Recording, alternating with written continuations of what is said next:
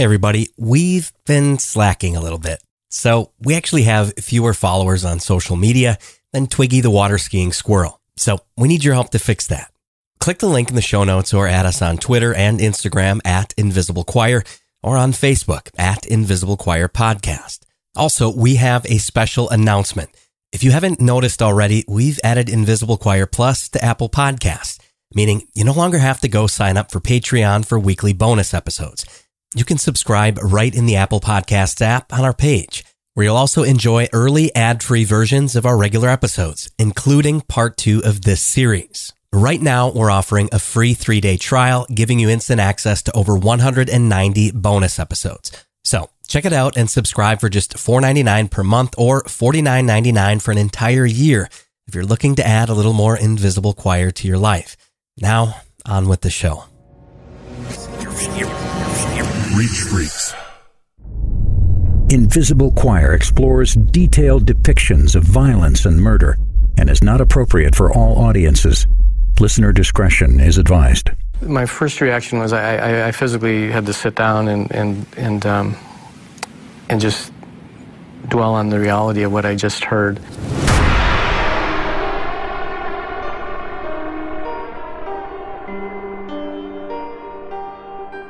Marriage. It can be a scary thing, sure. Even if you're positive you've found the so-called one, it's an overwhelming concept, entering into a legal contract with another human being for the rest of your natural life. It's a lot to think about. But have you ever thought about the possibility that you may have married the wrong person? If the entire time you and your significant other were together, that they'd been lying and weren't at all the individual they portrayed themselves to be before entering into that lifelong legal contract. Fortunately for most of us, we'll never encounter that type of betrayal in our marriages up close and personal. With that being said, not everyone is as lucky, and sometimes people find out the hard way that their husband or wife is but a stranger passing through the same house in the night.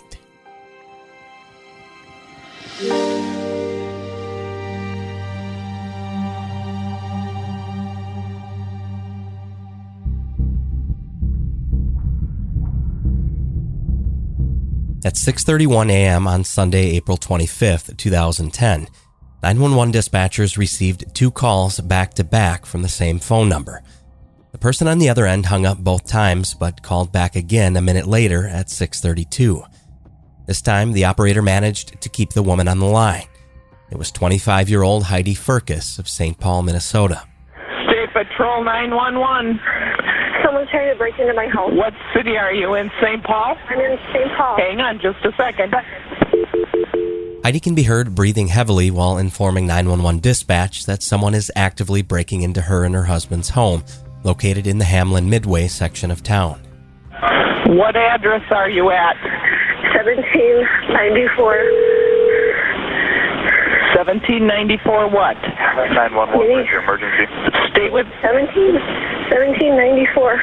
Minnehaha Avenue. Minnehaha. Someone's trying west? The caller doesn't seem totally panicked, but she's clearly frightened and breathing heavily. And then at approximately 38 seconds into this 911 call, and immediately after providing her location, a loud blast followed by a woman's terrifying scream can be heard on the call. Somebody's trying to break in her house. Okay, what phone number are you calling from? Well, I don't know where she went there. The dispatcher continues relaying the emergency to first responders after the caller's connection ends abruptly. Do you know if it was Minnehaha, east or west? West, I believe. It's coming in off the west side. And I think she said west. All right, we'll try to give her a call back. Thanks. Thanks. Dispatch tries calling the woman's phone back twice, but both went straight to voicemail. Then just 60 seconds later at 6:33 a.m., her husband calls back, soon to be identified as 27-year-old Nicholas Furcus. On his 911 call from his wife's phone, Nick can be heard in a desperate state of panic. State Patrol 911. Please, somebody just broke it out. You shot me. Okay, are you in St. Paul, sir? Okay, let me get you right in there. Hold on one second. Okay, hold on a sec.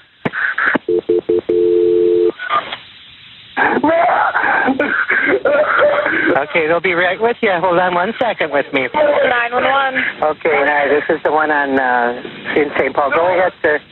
No, sir. No. Hello? No. Can you tell me where you are? What? Take a deep breath. Nicholas Firkus has somewhat unintelligibly informed dispatch that he's just been shot inside of his own home by an intruder. The dispatcher tries to get him to slow down and to breathe so she can effectively communicate with him, but he continues talking in broken sentences while hyperventilating. 794 Minnehaha. Are you east or west? West. You're west?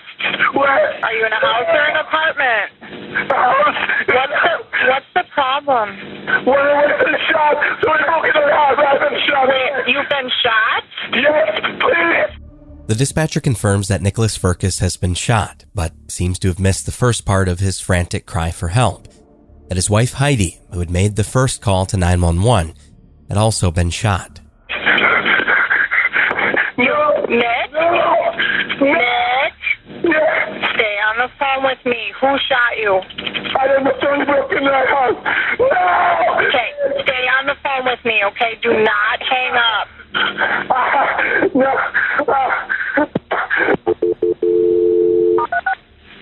Nick, are you still with me? Yes. Where is the guy that shot you? Fire and medical. Hi, this is police. We're going to need your assistance on a burglary at 1794 Minnehaha Avenue West in St. Paul. I have a shooting victim. I do not have any other information yet.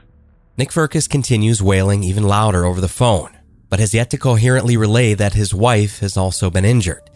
Over 2 minutes into this 911 call, the operator still has no idea that his wife Heidi has been gravely wounded.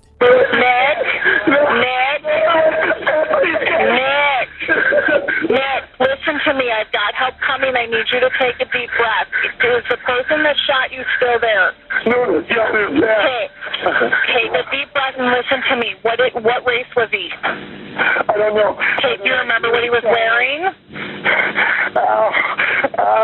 Do you remember what he was wearing? No, like a hooded sweatshirt. A hooded sweatshirt?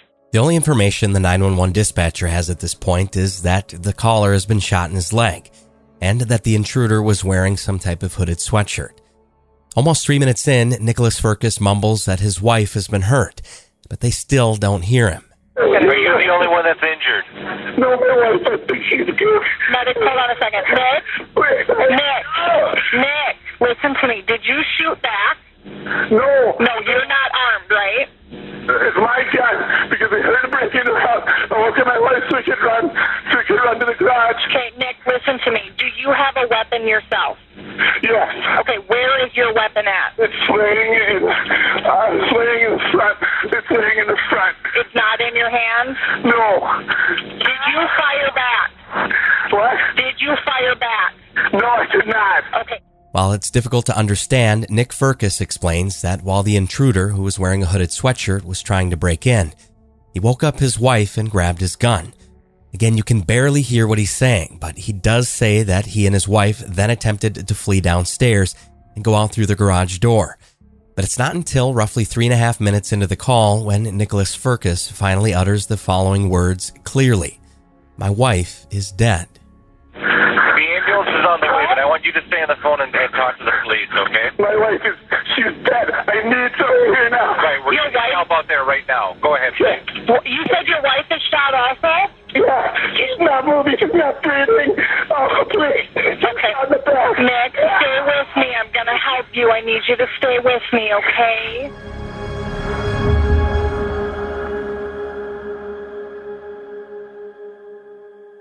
It isn't until 3 minutes and 24 seconds into this 911 call when Nick Firkus finally enunciates properly that his wife has been shot and killed. News that seems to come as a complete shock to both the dispatcher and medical personnel who are both still on the line. Nick, take a slow, deep breath. I've got a lot of help coming. Heidi. You're sure the suspect is gone? Nick? You're sure that... Nick, take a deep breath. Slow, deep breath. Are you sure the suspect is gone? Yes?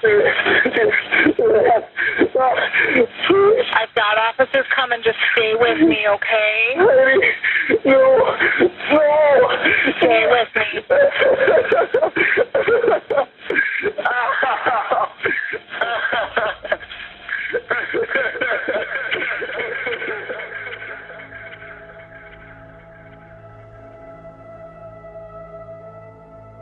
When authorities arrived at the couple's home on Minnehaha Avenue West with guns drawn, they immediately noticed the front door had been cracked open, roughly 1 inch.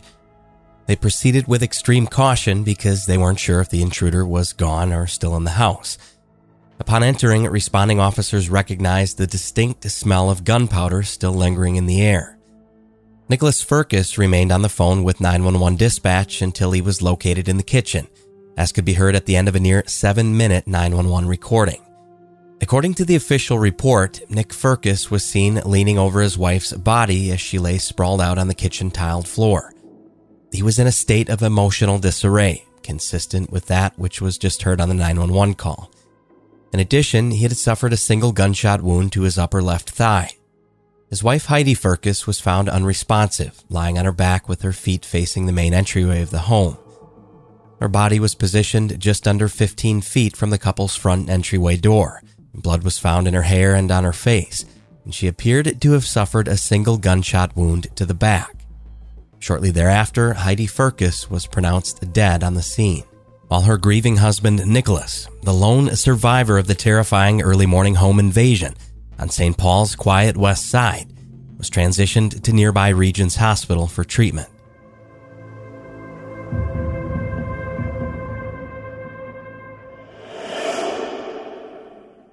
This episode is brought to you by Cerebral. Look, a lot of you listening right now know the difficulties with finding a great therapist. There's issues with inflexible scheduling, difficulty connecting with and finding a therapist that you like, and just the stigma of sitting in that waiting room. I've been there myself. Cerebral is a 100% online mental health service that offers expert therapy and medication management for anxiety, depression, insomnia, stress, burnout, and more. And Cerebral wants everyone to have a strong start to their mental health journey. That's why they're offering Strong Start packages that reward you with a discount when you commit to a longer-term mental health plan. Cerebral is here for anyone who's looking to find flexible mental health care with a licensed and credentialed care team. And it's 100% online. You take a brief assessment and receive personalized care team recommendations based off your needs and preferences. Our listeners will receive access to Cerebral's Strong Start package, which allows you to save up to $160 when you buy 2 or 4 months of care in advance, depending on plan selection. Let's do this together. Make a strong start to a better you. Get started at Cerebral.com/invisible. That's Cerebral.com/invisible for quality mental health care that's accessible and affordable. Join Cerebral today. This episode is also proudly brought to you by Fabric by Gerber Life. Let me ask you one simple question. Are you confident that your family would be taken care of if you unexpectedly died tomorrow? As a parent, your top priority is always your children's well-being. You want to give them everything they need to grow and thrive both now and in the future. And with term life insurance from Fabric by Gerber Life, help protect your family so their future is secure no matter what happens. Fabric's new lower prices could mean potentially significant cost savings over other providers, with great quality policies like $1 million in coverage for less than $1 a day. And you know what? It takes less than 10 minutes to apply, see your quote, and then personalize your quote to fit your family's needs. You could be offered coverage instantly with no health exam required. So let me ask you that question again. Are you confident that your family would be taken care of if you unexpectedly died tomorrow? Make sure that they are. Protect your family today with Fabric by Gerber Life. Apply today in just 10 minutes at meetfabric.com/invisible.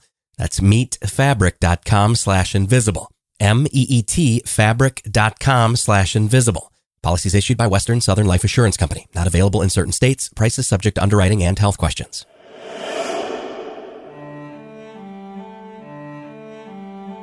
Nick and Heidi met back in 2003 at the Calvary Church in Roseville, Minnesota. Heidi was 18 at the time, having just graduated high school, and Nick, a couple of years her senior at just 20 years of age. Almost immediately, the two became an integral part of their church community and each other's lives. They started dating not long after they met, and early photos of the two can be found of Heidi laughing and Nick with a mouthful of braces, smiling ear to ear. They were both devoutly religious and served as youth group leaders at the church. Heidi taught Sunday school as well. They spent many years leading summer camps together at the Calvary Church, where they would take their groups of kids camping all throughout northern Minnesota. They were respected, loved by many, and in love with each other. A friend of theirs would even go as far to say that she hoped to one day find the kind of love that Nick and Heidi had, a love that had been so senselessly cut short. After just 2 years of dating, the young couple wasted no time at all in getting married in 2005. Then by 2007, they bought their first home together, the same home Heidi Firkus would ultimately be shot to death in just 3 years later as a result of a home invasion gone terribly wrong.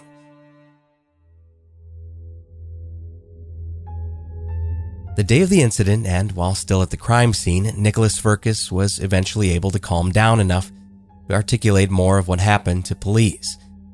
He said he couldn't be sure if it was 1 or 2 people who had broken into their home. But once he realized what was happening, he said he grabbed his shotgun and that he and Heidi started fleeing toward the back door. Nick told police that before they could get away, the suspect was already inside their home. He said the man grabbed the gun away from him before using it to shoot and kill Heidi and striking Nick once in the leg. This all seemed to be fairly aligned with what was previously communicated during the 911 call. And Nick's story seemed consistent enough, coming from someone who had just made it out alive, after what most people would consider their absolute worst nightmare come to life. Before the ambulance took him away, Nick Firkus was asked again what race the suspect was. He again told authorities that he wasn't sure due to the fact that the man who'd wrestled the gun away from him was wearing a hooded sweatshirt. Back inside the home at the now active crime scene, Nick's double-barrel shotgun was located pointing toward and located just inches from the front door. He would later tell police that he used the gun for hunting and that he always kept it stored in his upstairs closet. The front door also had damage to the wood's interior, obvious markings from shotgun pellets, which were consistent with having been fired from Nick's weapon. The crime scene photos show indentations from shrapnel that had sprayed about 36 inches high up past the doorknob from one of the 2 spent shells. Investigators also noticed what appeared to be tool markings, an indication that someone had chiseled several small chunks out of the door's wooden frame near the door jamb, next to the deadbolt. The deadbolt appeared to be in its original state and did not seem to have been damaged. There were also several items found directly adjacent to the front door, where the intruder allegedly made his way in. On a small table there in the foyer, investigators found a plastic water bottle, a paper receipt, and a single bottle of India-style rye ale beer from a local Summit brewery. Surprisingly, all of these items were somehow left undisturbed during the reported struggle that took place just moments before Heidi Firkus was killed. There was also a pair of Nick's jeans nearby that he told authorities he dropped while trying to get out of the house. Later on that very morning, police were already canvassing the area to try to find out if anyone had heard or seen anything. This wasn't a rough area of St. Paul by any means, but residents had reported having their cars broken into before and other normal petty theft, but nothing like what happened the morning Heidi was killed inside of her own home. Unfortunately, none of the neighbors witnessed anyone fleeing from the Firkus residence, and there were no home surveillance cameras which captured a suspect either. When canines were brought in to try to pick up a scent, none of the dogs were able to make a hit on which way the suspect may have run. Over at the hospital, Nick Firkus remained hysterical as he was treated for the single gunshot wound to his leg. While there, he was informally questioned by police. By now, Nick was able to elaborate even more on what had happened. He told investigators that he got out of bed early that morning to get a drink of water from the upstairs bathroom when he heard someone trying to break in downstairs, or what he referred to as, quote, a fiddling at the door. Nick said he ran into the bedroom to wake his wife, and then they both ran into their closet to hide.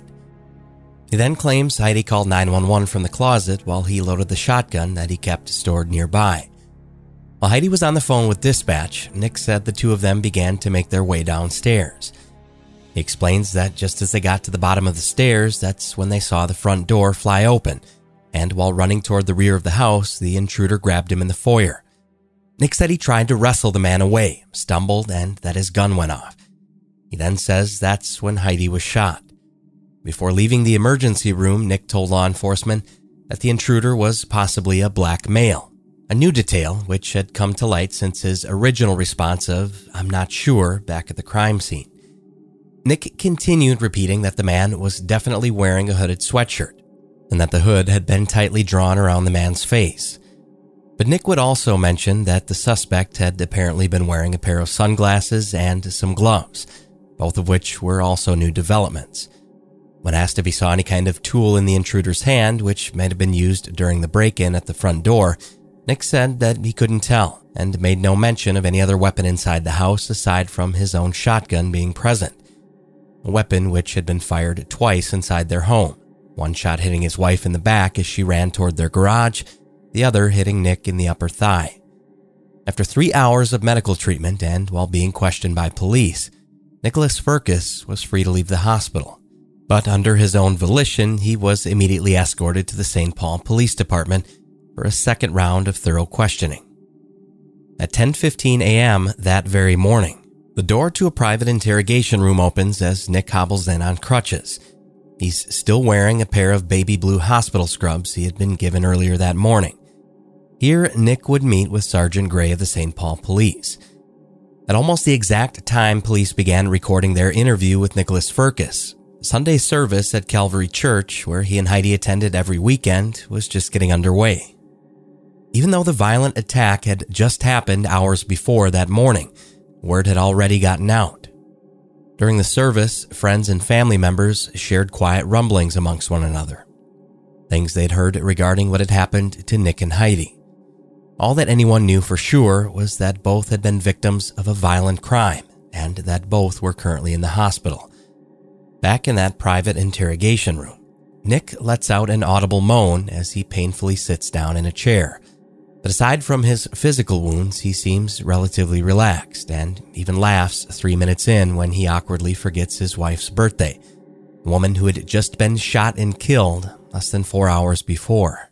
You remember her date of birth? 12/15/84. I'm sorry, 12/14/84. 12/14, all right. Oops, that's all right. Sergeant Gray starts off with the usual softball questions, asking Nick to recount the details from the day before, leading all the way up to the morning of the home invasion. Nick said that on Saturday, April 24th, 2010, he woke up at around 10 o'clock in the morning.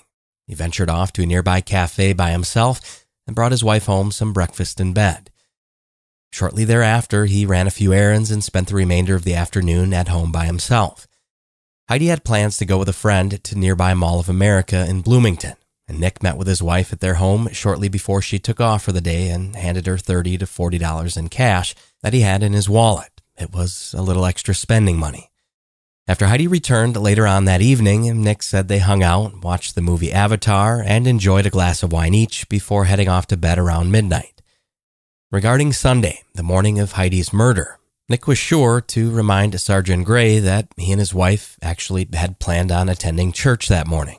Well, because I get up for work about 6 every morning, Yeah. I kind of got up, but we didn't need to be up until about 9 to go to church. So I got up and went and got a glass of water from the bathroom. Okay, so you woke up at what time do you think? About 6 a.m. By this point, Sergeant Gray has offered Nick an extra chair for him to prop his leg up with, an attempt to make him feel more comfortable after withstanding a shotgun blast to his left thigh at close range earlier that morning. Nick went on to say that he woke up early Sunday to get some water from the upstairs bathroom, water he allegedly drank straight from the faucet. Regardless, Nick said he fell back asleep for about 15 minutes, but woke up again when he heard the screen door open downstairs. Nick also explains that he noticed the motion light outside their house never turned on, so he fell back asleep again. And that's when he heard someone attempting to break in. Well, then they just go like this? Yeah. Kind of like that? Yeah, just shaking the knob and shutting the door. All right. You know, just shaking the knob. When asked by detectives if Nick had locked the deadbolt the evening before, he responded by saying that he and Heidi were, quote, usually pretty religious about doing so, but then goes on to say that he might have forgotten to do so the evening before. Sergeant Gray then asks Nick about his shotgun and how Heidi felt about it being openly stored in their upstairs bedroom closet. Did she ever get upset because you had the gun sitting there? She did. She didn't like it there. But what I told, a couple other things I told her as well is if for any reason we're ever in a situation that's not safe, it'll be in the basement. Plus, it really started to rust out really bad being in the basement. Yeah. So that was probably the driest places in the house that I could keep it. Okay. Sergeant Gray then asks Nick why he didn't keep the gun locked up. Is there a reason why you didn't keep it in one of the cases then? Or? Well, what I heard from my friend Peter is if you keep it in the case and it case traps humidity, it can continue to do that. Okay. It can continue to corrode out. So, and it hasn't been up there a month. Okay. I probably brought it up a month ago, so I wanted to let the case dry out and let the gun I oiled it, and then I wanted to let it breathe for a little while. So, how long have you owned this thing for? The gun? Yeah. Probably 3 or 4 years. Okay. Corrosion. It seemed Nick was very concerned with keeping his shotgun rust-free. He said that he always kept the gun unloaded, but that he kept 2 shells nearby. And while hiding in the closet the morning his wife was killed, Nick said he loaded both rounds into the chamber. Now that things had calmed down, his memory appeared to be serving him much better as he explained what happened next. So you going first down the stairs, or is she behind you, or is she in front of you, or what?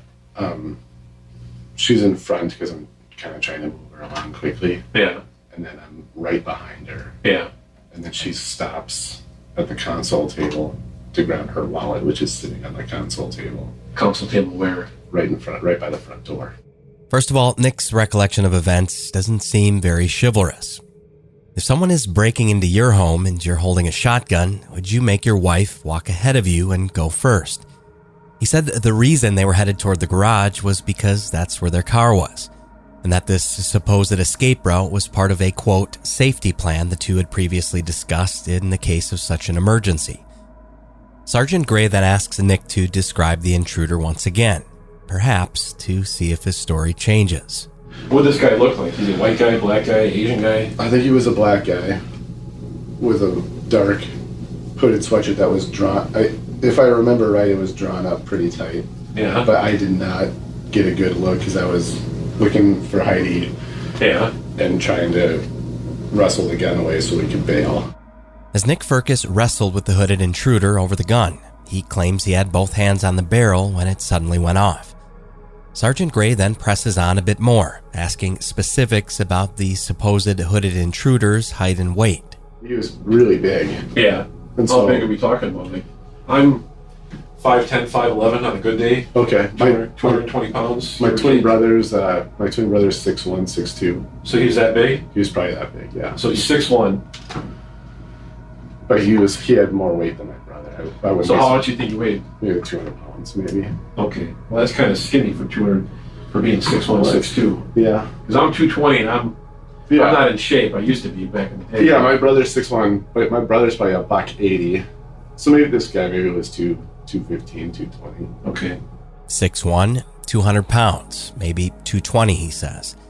Pretty specific considering Nick Firkus never mentioned any of this earlier. But again, this must have been an extremely traumatic situation for him. Poor Nick. Sergeant Gray then goes on to reenact the actual struggle with Nick there in the interrogation room. At one point, he picks up one of Nick's crutches that was leaning against the wall and holds it up, mimicking a shotgun. Nick then moves his hand to the area where the trigger would have been on the gun. He has now indicated that he may have actually been the one who inadvertently fired the weapon. Remember, though, what Nick first told police, that the suspect had ripped the gun away from him, at which point the intruder shot his wife. If you're Nick Firkus, this would have been a great time in the interview to ask for an attorney, but he doesn't.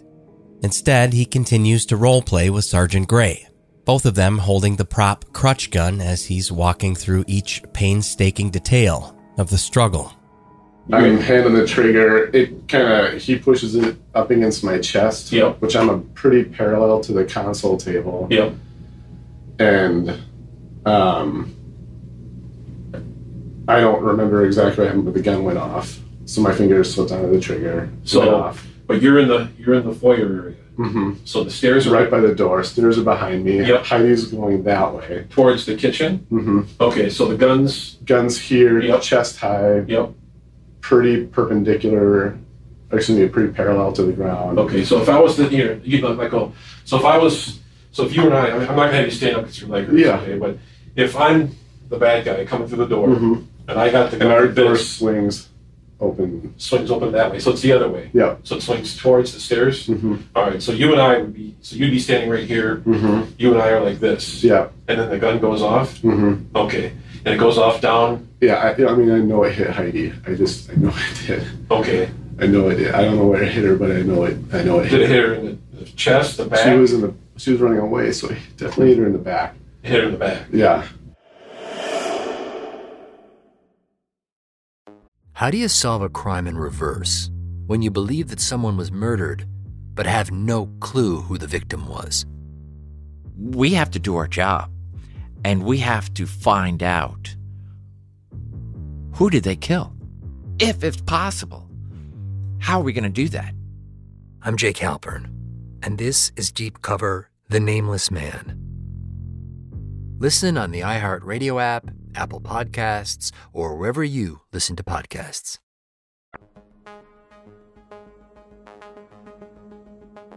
Nick reveals that he didn't believe it was a high shot with regard to the height at which the weapon was raised.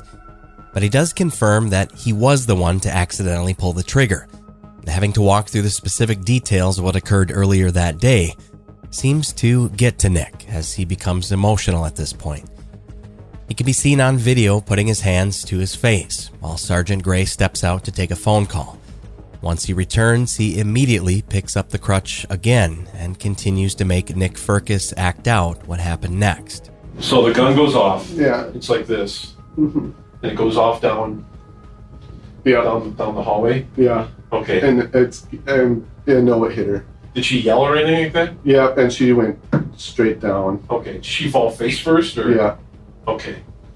All right. So you and this guy are still standing in the foyer? Yeah. Okay. And then I get it up. And up and over. So you pointed at him? No, it was like straight up and over. Okay. Like that. So you're like going barrel down. Oh, so the barrel's down. Mm-hmm. Remember, Heidi was discovered laying face up on her back by police. But Nick just said that she fell face forward.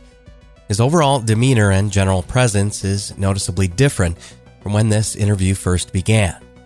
He nervously picks up his water bottle and takes a sip, almost as if he's giving himself an extra moment to think about what he's going to say next. Though Sergeant Gray doesn't yet address the inconsistency in Nick's recollection of events about how Heidi fell forward and face down after being shot in the back, but was then found laying on her back face up by first responders, he would address it later on during the interview when confronted. But alas, Nick's memory suddenly worked just fine again. When you went to Heidi, is she face down? When I woke her up? No, when after this guy left. Yeah, she was face down. She was face down. And you're not sure if she was hitting the back or the back of the head, or? I know she was hitting the back. It was high in the back, probably. Like up towards the shoulder blades? I think so. Okay. 100% certain. All right. So then you rolled her over? Mm-hmm. Okay. And when did she say anything or nothing like that? Nothing. She was totally limp. All right. And then what did she have around her? Well, she had her sweatpants on and her t-shirt. Did she have her little purse or anything? Her purse and her phone were there too. Okay. That was right next to her? Yeah, I think so. Okay. And then were you able to then call 911 then? Yeah, I recalled 911 to make sure that they were coming and could make it and all that. Sergeant Gray then decides to let off a little bit. And it's at this point in the interview he puts the shotgun crutch down and begins asking Nick about his job, where he's employed at a cleaning business owned by his family. Nick is the director of operations there, doing commercial and residential carpet cleanings. But Sergeant Gray is curious if Nick happens to have any experience in biological cleanups. Let's say, for example, cleaning up blood. So you guys don't do biological cleanup, like blood? We did one blood cleanup maybe 3 weeks ago. Yeah. Was that you, or? It was me and a trainee that I just hired. Where was that? Where did that take place? Place at the Lodge, which is a senior housing community. Nick explains that the family business is not insured for crime scene cleanup jobs, but did admit that they cleaned up a senior citizen's blood after she fell and hit her head at a nursing home just a few weeks back. Sergeant Gray is interested in hearing more, specifically about the equipment he used to clean up the old woman's blood. Well, any kind of mechanical device, or? Yeah, we have a little vacuum. Vacuum? Yeah. In fact, in that case, we used one that we can, it's about the size of a suitcase. Is that in the truck right now? That particular piece of equipment is not. Okay. Is that back at the office then? In fact, it's actually in my car, back at the office. Yeah. In your car? Mm-hmm. Okay. Why would it be there? Because that piece of equipment is not just for cleaning up blood; it's just a portable solution and vacuum. And I had all of my guys out Thursday or Friday. Okay. So all of our vans are out, and I needed to go take care of a customer, so I just threw it in the back of my car. Okay. Fascinating. Nick says he conveniently threw the vacuum in the back of his car after a long day of work. Meanwhile, Sergeant Gray is writing all of this down on a pad of paper. Eventually, Nick is asked a pretty fair question. If someone was breaking in and he had a shotgun at the top of the stairs, why not aim it down at the first floor and wait for the intruder to come to them? Nick then explains that he and Heidi were simply following their escape plan. Besides, he didn't have the heart to shoot someone. That's just not the type of guy Nick Firkus was. So that's just kind of, it was not the best plan in the world, but it was kind of, if they're not in the house yet. If they're in the house, then our plan is, we'll stay upstairs. Ball stick. Well, I'm just, like I said, maybe it's just a cop of me thinking, but I'm sitting here thinking that if I'm in my house, in my bedroom, and someone's breaking in my place, she's calling 911, I'm waiting at the top of the stairs and say, hey, anybody comes up here, it's, last stand at Fiji, Mm-hmm. you come upstairs, I hate to tell you this, but my house, I'm justified in killing you if you can come breaking into my house. I'm in fear for my life. That's what I'm thinking. Mm-hmm. And I guess the compassionate person in me is not pulling the trigger. Yeah. So I think that's the hard part about it for me. Which is why we came up with the plan. Let's just get out of there. Okay. It's just a house. If we can save ourselves, let's do that instead of getting into a situation where we're vulnerable. Up to this point in the interview, there were some iffy moments for sure, but nothing Nick Firkus should have to worry too much about, right? He's the lone survivor after all. And with that being said, roughly halfway through their conversation, Sergeant Gray asks if Nick and Heidi had any problems in their relationship.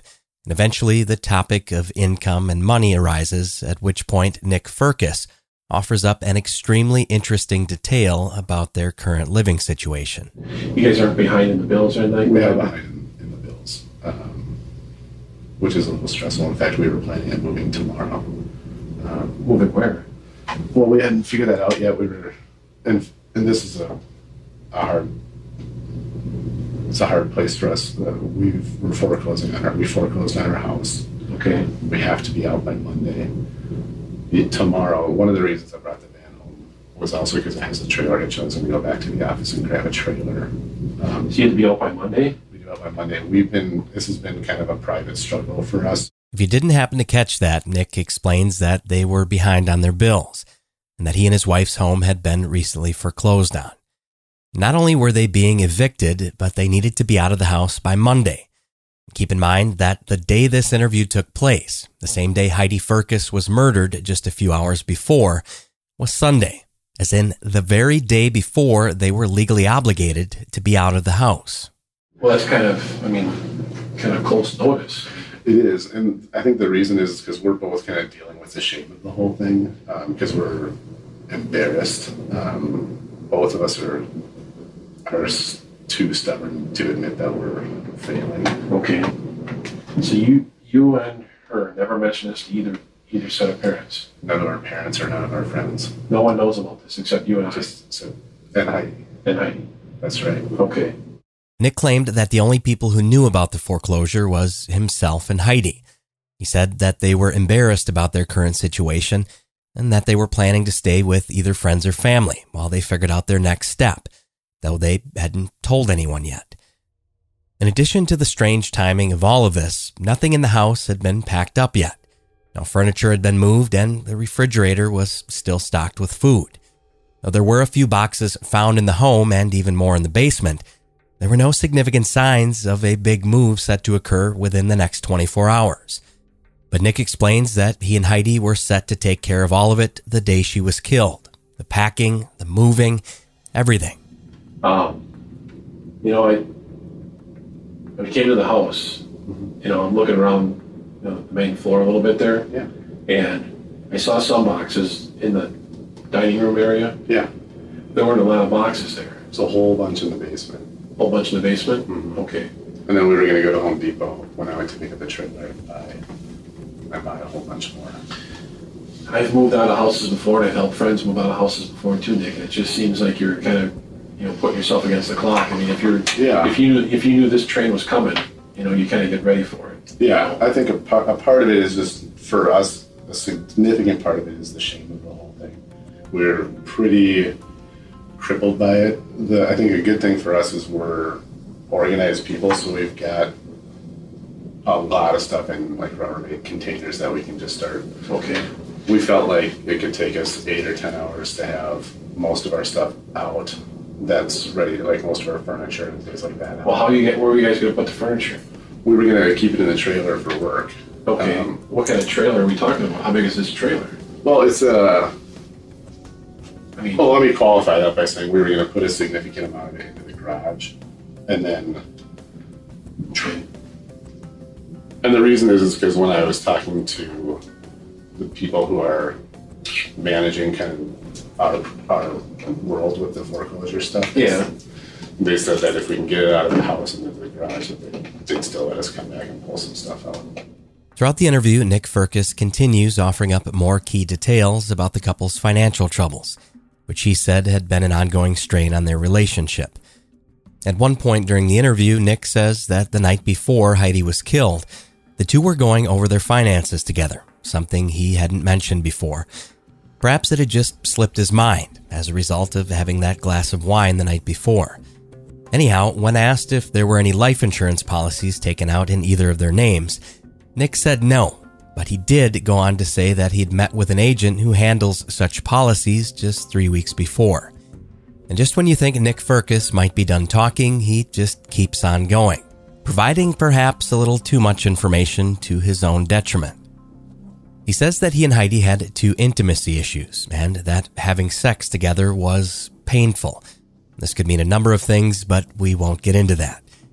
At about 90 minutes into the interview, Sergeant Gray's line of questioning and the atmosphere in the room begins to shift from an interview into a full-blown interrogation when he asks Nick to explain the blood they found in the basement. There's a lot of blood downstairs. There's a lot of blood downstairs? Yeah. Well, I'm trying to figure out how that got down there. The only thing that I could think of is feeling through that particular area in our kitchen. The flooring is really in terrible shape, so that's the only thing I could think of is if it ran into the basement. The confrontation is more than likely a bluff to see if Nick will slip up or change his story. Sergeant Gray also challenges the angle at which Nick said the gun was pointed when he was shot. He asks why there were no gunshot pellet markings on the floor if the barrel was supposedly pointed downward like he had claimed. We should also point out here that Nick apparently doesn't know that his wife is deceased yet, but he doesn't ask how she's doing either, not until over an hour into this particular interview. Although if you remember, he does scream aloud during the 911 call, "My wife is dead." When Sergeant Gray confirms the inevitable with Nick during the interview, revealing that Heidi Firkus has indeed passed away as a result of her injuries, he says, quote, "I'm just assuming the worst." Nevertheless, 1 hour and 40 minutes in, Sergeant Gray finally decides to break the news. Do you have any questions for me, Nick? Well, I just want to know the final answer on Heidi, and I want to know. I just want to know if you found anything yet. as far as the guys that did this. Well, there's a couple parts of my job that I really hate. And this is one of them. And she didn't make it. I figured that. I figured that is Nick's response after being told that his wife is dead. In the grainy footage, Nick Firkus can be seen pinching his nose between his index finger and thumb after he's told the tragic news that Heidi didn't make it.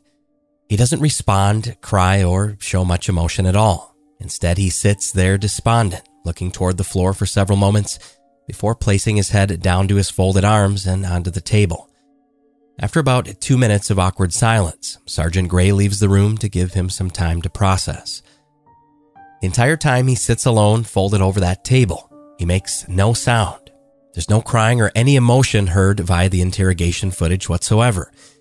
When Sergeant Gray eventually returns back to the room, he asks the one question everyone's been waiting for. Did you kill your wife? Nick, part of me wants to ask you this question. Did you have anything to do with this? No, absolutely not. Okay. Absolutely not. All right.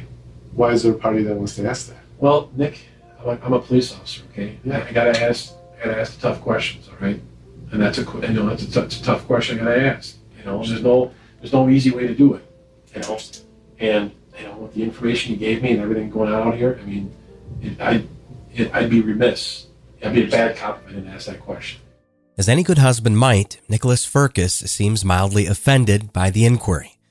His family was waiting for him outside of that interrogation room right in the precinct hallway. And as the door opens, Nick's mother comes rushing in. She hugs her son as he begins to sob uncontrollably for the very first time in this entire recording. Mom.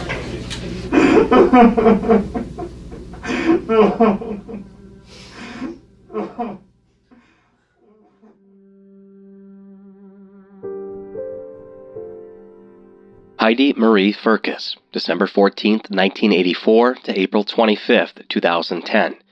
Joyful child of God. Age 25 of St. Paul, died unexpectedly.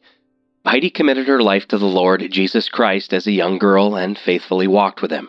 She loved and was loved by her family and many wonderful friends. Preceded in death by grandparents Mendel and Dorothy Erickson, survived by loving husband Nick. The information regarding Heidi's eventual funeral services were listed at the bottom of her obituary. The service was to be held at the very same church she grew up in, the Calvary Church in Roseville. Heidi met Nick Firkus here as well, fresh out of high school just 7 years before.